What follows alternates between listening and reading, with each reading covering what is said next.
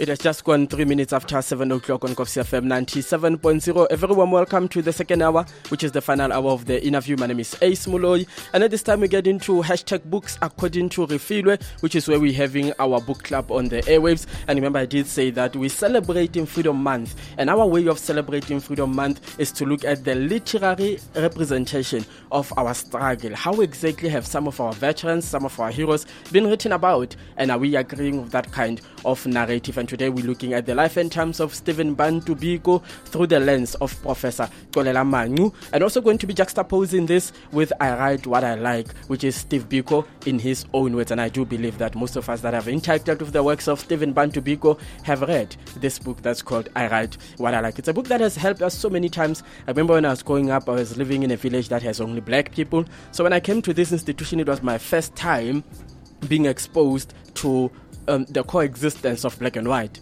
And when I came, I was not really that conscious of myself as a black person, which means I lived life every day as it came, and I never really bothered about the kind of presence that I have in any particular space. And coming here, interacting with so many other people from a systemic point of view, always getting that reminder, sort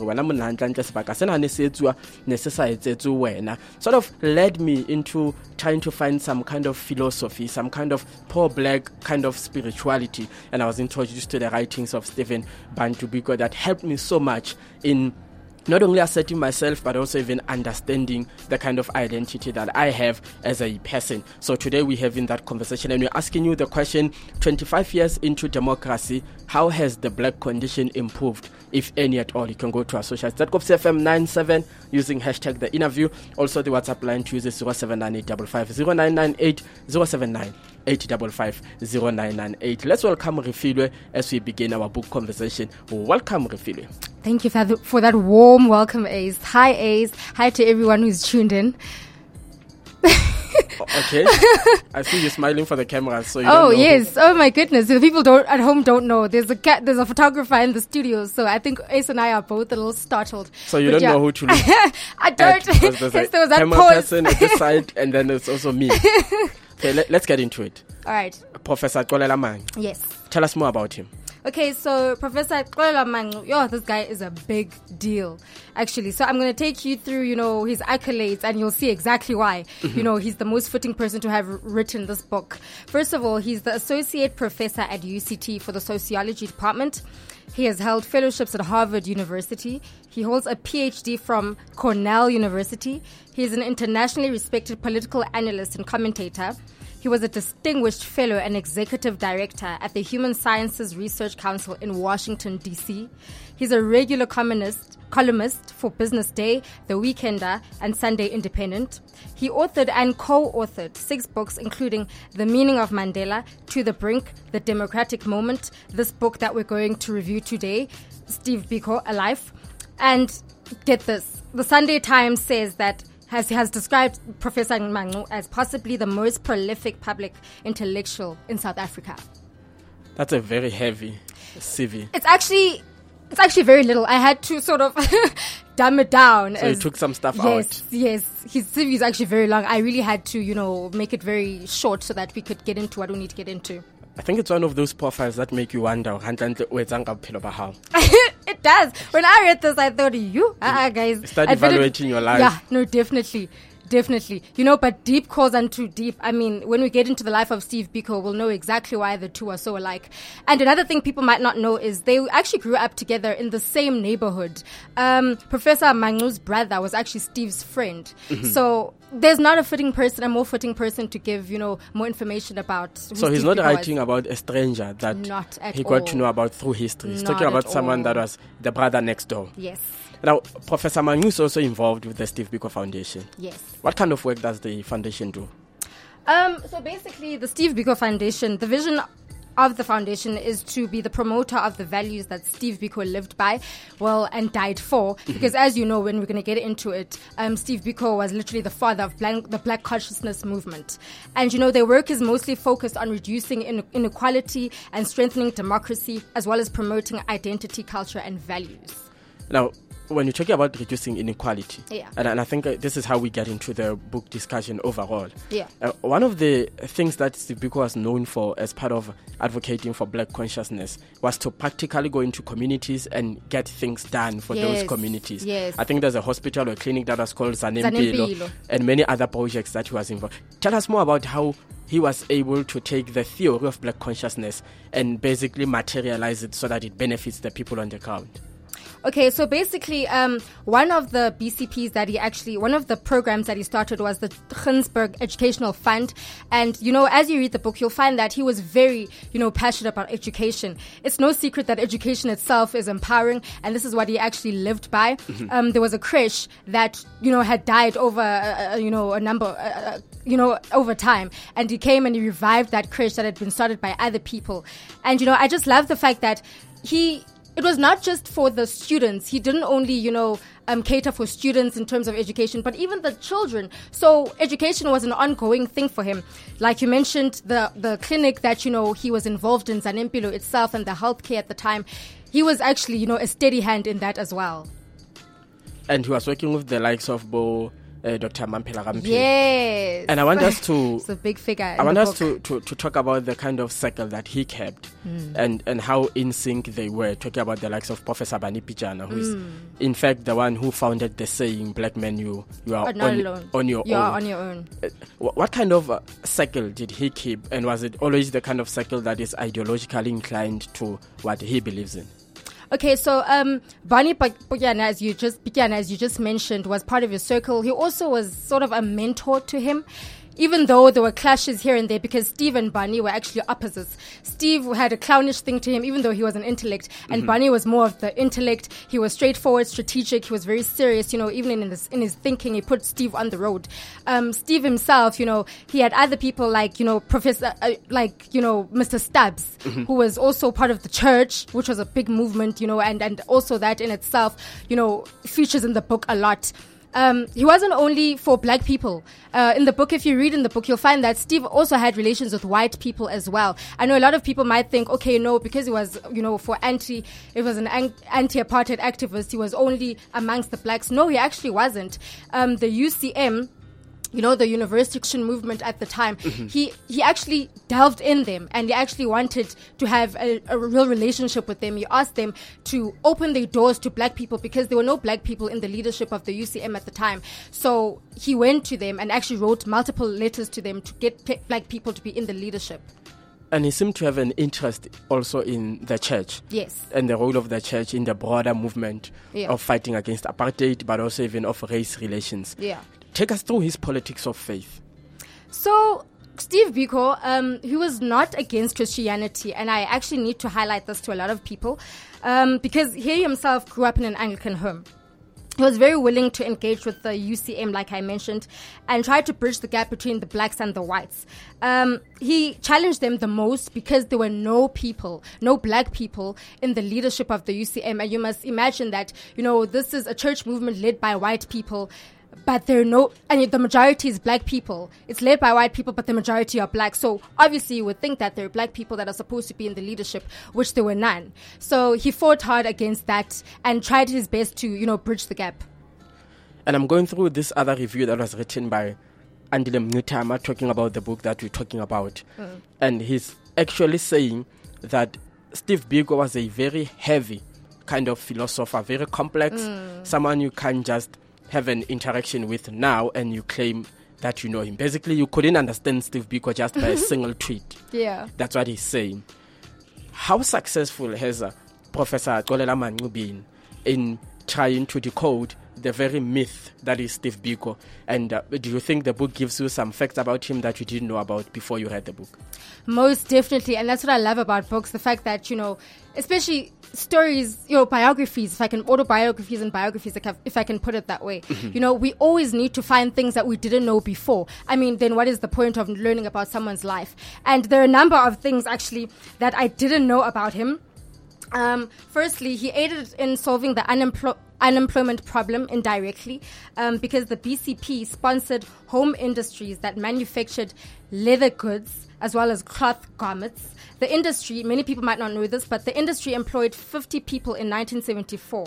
Further on, it went on to employ 70 more by the Border of Churches, which was actually a collaborator. He then revived the local creche, which I mentioned earlier. This further emphasizes his view on the importance of education. This one is a bit of it's a bit of spice just to add on to this, because I know people are very serious because it's a political figure. He was also a skirt chaser, guys. And we'll get into that a bit later into the show. But it's mentioned in the book that Nsiki, who he was married to, was unhappy with his many relationships that he had with other women. Mampela Rampele being one of them.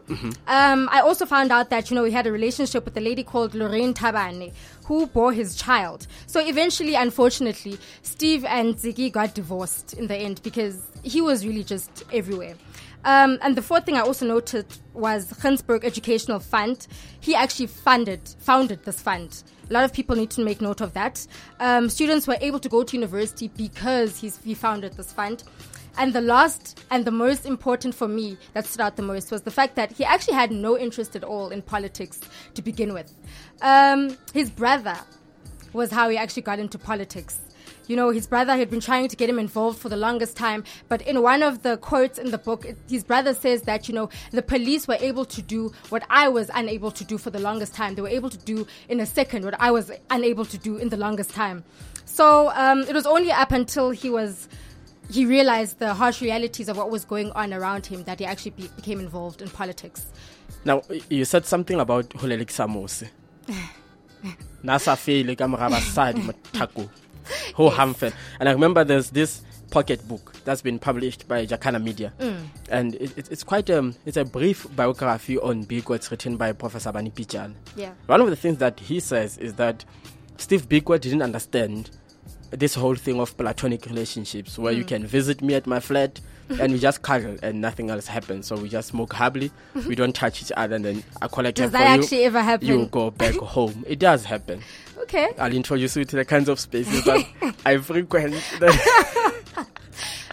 Too soon, it's too soon. All right, I can notes on our back. Yes. What was Steve Biko's gender politics?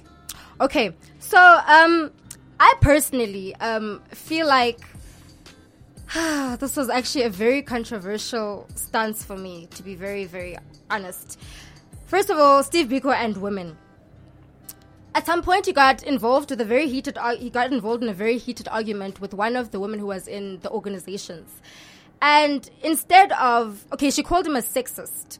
And instead of, defending himself, he sort of overshadowed that, and he went on to, he put her statement aside, but he didn't actually, challenge that statement. And he went on to say, what about your racist friend? She called him a sexist, and he overlooked it, actually. Mm-hmm. He didn't even challenge it. And for me, it got me thinking that, could it be true that you were really a sexist? And I felt like, even reading the book, that he actually was a sexist, because even when I was looking at, his circle of friends and the people he was even engaged with, it seemed like there were more males than females, to be pretty honest.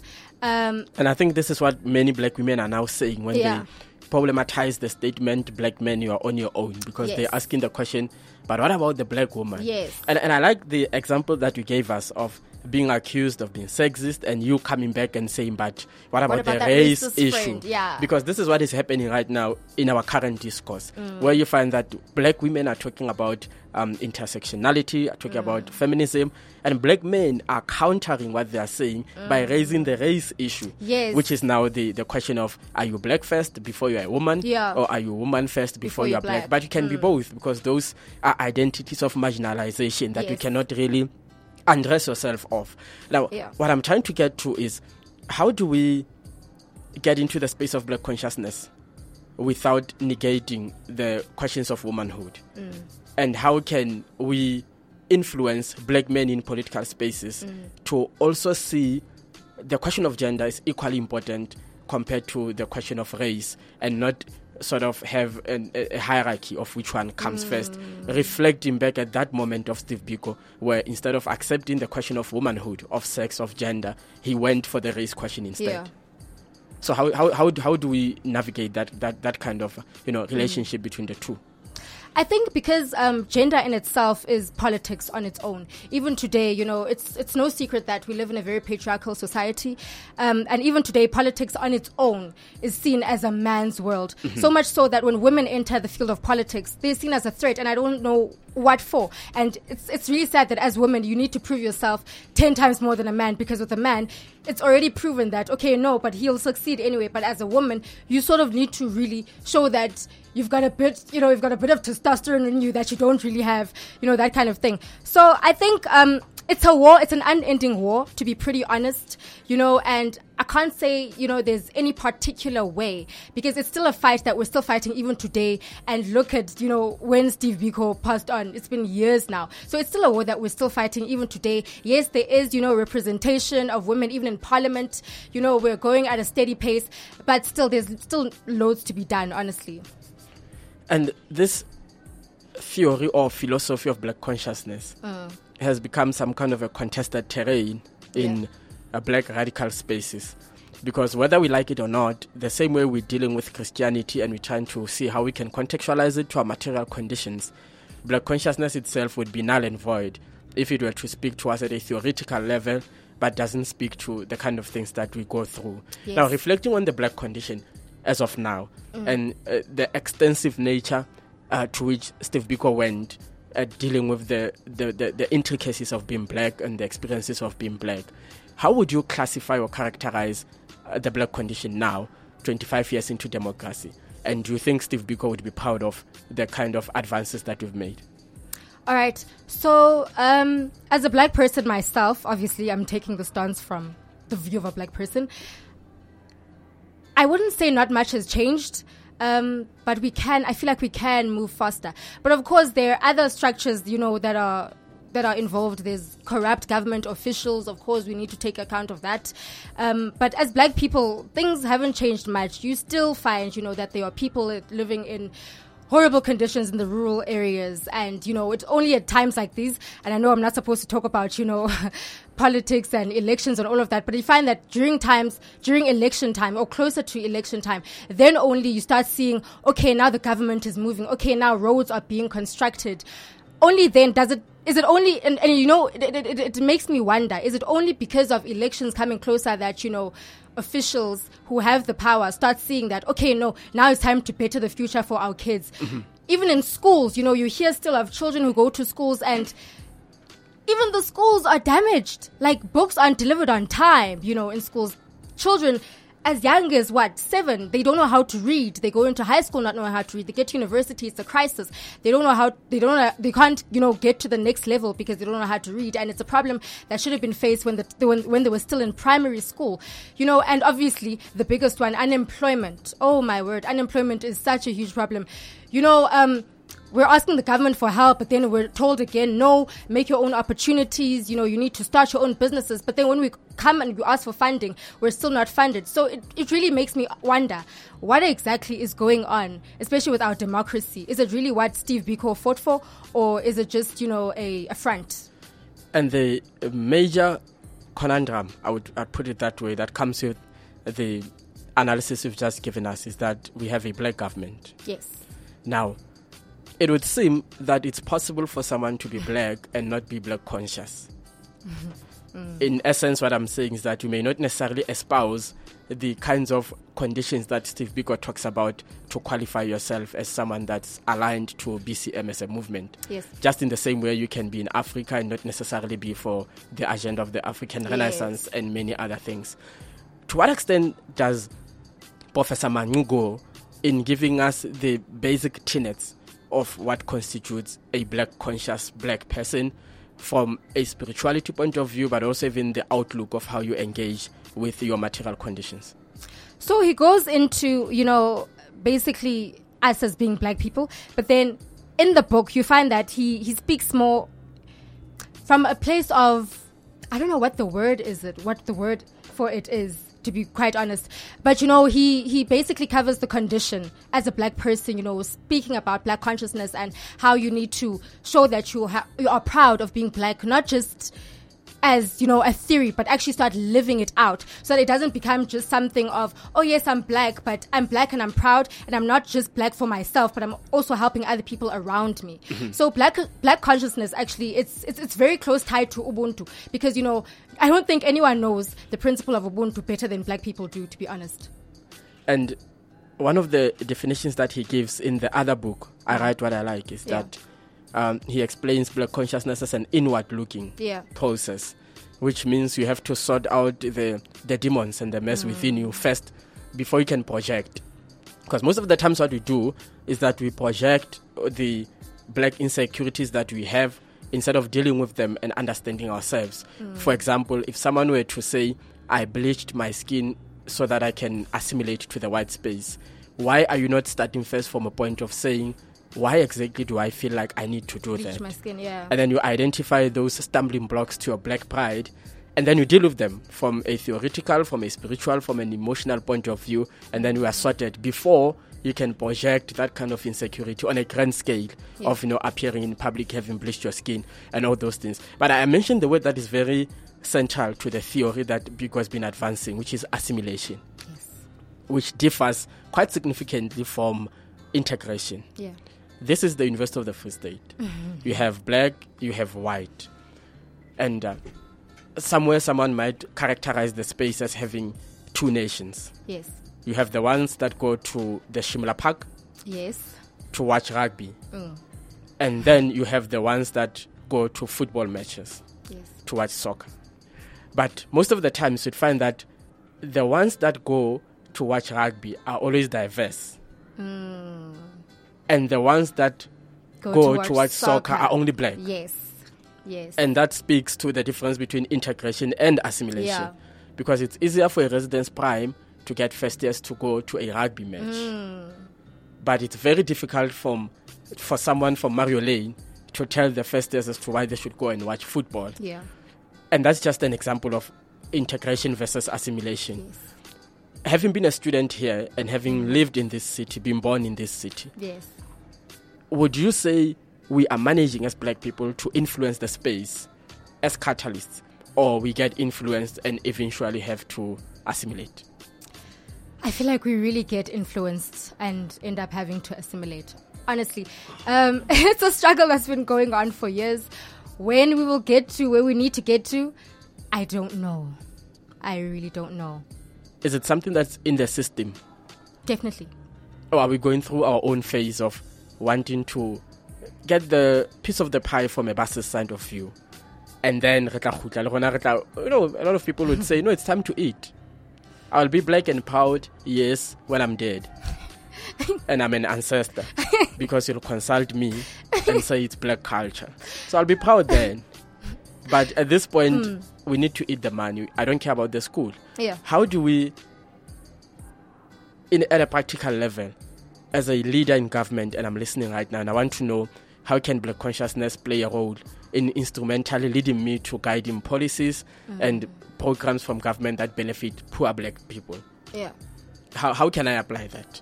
How can I be black conscious and in leadership, and how will you know that Ace Moloi is a black conscious president or premier or MEC?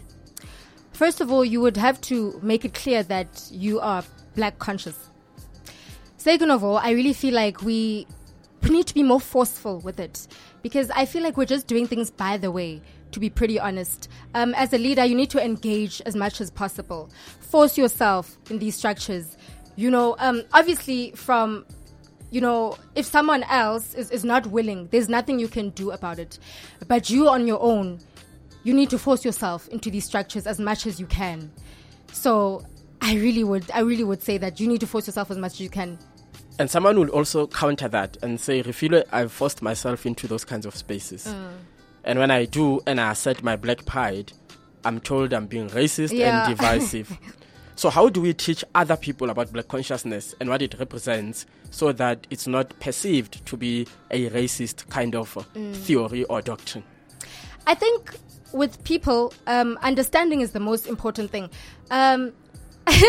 And I just got a signal right here in the studio, like, you're on the ball, girl. Yeah, you're on fire. All right, so let me make an example. I am black and you are white. We need to start sitting down and having these conversations. I know sometimes people are afraid to have these conversations because they're very sensitive, but we need to get over the sensitivity of the conversation because our democracy is waiting for us to act. So you need to tell people that you are black. Obviously, they know this, but you need to tell them that as a black person, this is how I grew up. This is why you can't say this in front of black people, because this is the kind of pain it reminds me of. You need to start explaining things to people so that they can understand. As a white person also, when you hear black people talking about things, don't brush it off. Don't say, no, but you're using, the race card. Keep quiet and listen and try and understand where they're coming from. We are raised in totally different worlds, but understanding is the most critical principle in all of this. I think when, we get partnership from both ends, then only will we start moving. We really need to get people who are willing from both races, honestly. Don't tell us to get over apartheid. Yes. Because you still haven't gotten over the Anglo-Boer War. Yes. You still don't want to speak English. Yes. Because it represents the kind of pain your forefathers went through. So if the Anglo-Boer War came before apartheid and you still can't get over the Anglo-Boer War, who are you to tell us to get over apartheid, which has not even ended from a systemic point of view? 28 minutes after 7 o'clock. Refila is going to be giving us some of the themes. In fact, not the themes, because I think we've covered a whole lot of the themes, unless we've missed something. But you're going to get the themes, and then you're going to get the book rating, and lastly, you're going to be getting our book reading. And then on the other side of 7:30, remember I told you, #QFS Graduation 2019, what exactly goes into an effective preparation for a job interview? It's Kopsi FM 97.0. Welcome to the fam.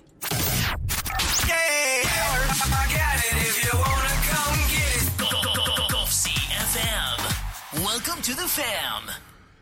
This is Kopsi FM 97.0. He told her that, a friend of his invited him to church and now he's saved and he's also on this new spiritual journey with the Lord. And that's where the sparks flew, because actually she had prayed for God to make him and her work together, because she told God that, I really want to date this guy. I really want this guy to be my husband. Lord, if you can fix it, please. Balance his hormones. Is that the things? Mighty Father. Because he can do all things.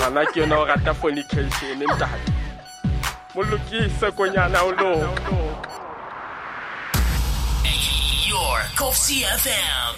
30 minutes after 7 o'clock. Refilwe, what are some of the themes that we can find in the book? And then also the rating and the criterion you used, as well as the book reading. All right. So the first theme and the most obvious theme is the BCM, the Black Consciousness Movement, which is still alive even today, because it'll always be something that, is ongoing. For as long as we live, for as long as we black people live, Black consciousness will be a thing that goes on. The BCPs that he founded, his controversial death. Now, he died in detention, but I know that, the police lied, the Minister of Justice at the time lied about his death, and he said that he died from a hunger strike, but we know this isn't true. He suffered from a brain hemorrhage, and unfortunately, this is how he died, and they took him to hospital late also, but anyway. And the last theme is his legacy, the Steve Biko Foundation, which I spoke about earlier on in the show. If you didn't hear it, please listen to the podcast. That's where you'll find it. The rating. What an interesting time to be alive. I gave this book an amazing 9 out of 10. There's supposed to be I feel like there's supposed to be, I did for you, Ace. You gave it a 9 out of 10. Yes. Which means it's a really quite incredible book. And I know you'll tell us why you gave it 9 out of 10. I'm just interested in where the 1 went, because I have a feeling it was taken away by the pentatropin nature and tendencies of the comrade. Yeah, I was really pretty disappointed in the comrade to learn that I'm going to comrade depenti chaser ganti. You were busy jawing, comrade. We shall jaw this 1 point from you. Give you 9 out of 10. All right. Take us through the ratings quickly and then the reading. All right, so the criteria was as follows. The spelling and the grammar, I expected nothing less, because obviously this is a professor. Even if he wasn't, when you write a book, we're expecting the best, and he gave us exactly that. The second reason was because of the educational value. Like I said before, there are things I didn't know about Steve Biko that I found out after, and it also gives you historical education. the third reason was because it's age appropriate. Parents, please allow your kids to read struggle books. These are our heroes. We really need to start letting our kids read these books. My 2000, I hope you're listening. The book was impactful. That's another reason why I gave it a 9 out of 10. It's concise. The chapters don't drag on. It's not too long. The presentation of the book, this is a new one actually. I was looking at the book, and the saying always goes that don't judge a book by its cover. But I was looking at this book and I was thinking, this is amazing. We've seen some really awfully presented books, but this is stunning. The font, everything, the cover, the foreword was done by Nelson Mandela. If you get into the book, you'll see that. Even at the back, everything was perfect. The writing style, I love that the author doesn't deviate from, writing as the first person or the third person. He sticks to his writing style. I love that there's a brief on mentioning of the characters. Each character was mentioned very briefly. He didn't drag on. Sometimes, you get lost in other books that who is this person? Why is he taking so long to write about this person? This person is not even the main character. I love that he kept it at the main character. And I love also the fact that it included plenty of detail. With books, sometimes there's missing detail. They're just question marks. Sometimes you ask yourself, okay, what's going on? Why was it left missing like this? But this, it got straight to the point. Like I said, this is a stunning 9 out of 10. And that's why I gave it what I gave it. And you're going to read for us so that we understand and we give the verdict for ourselves. Yes. For why we feel a stunning 9 out of 10. All right.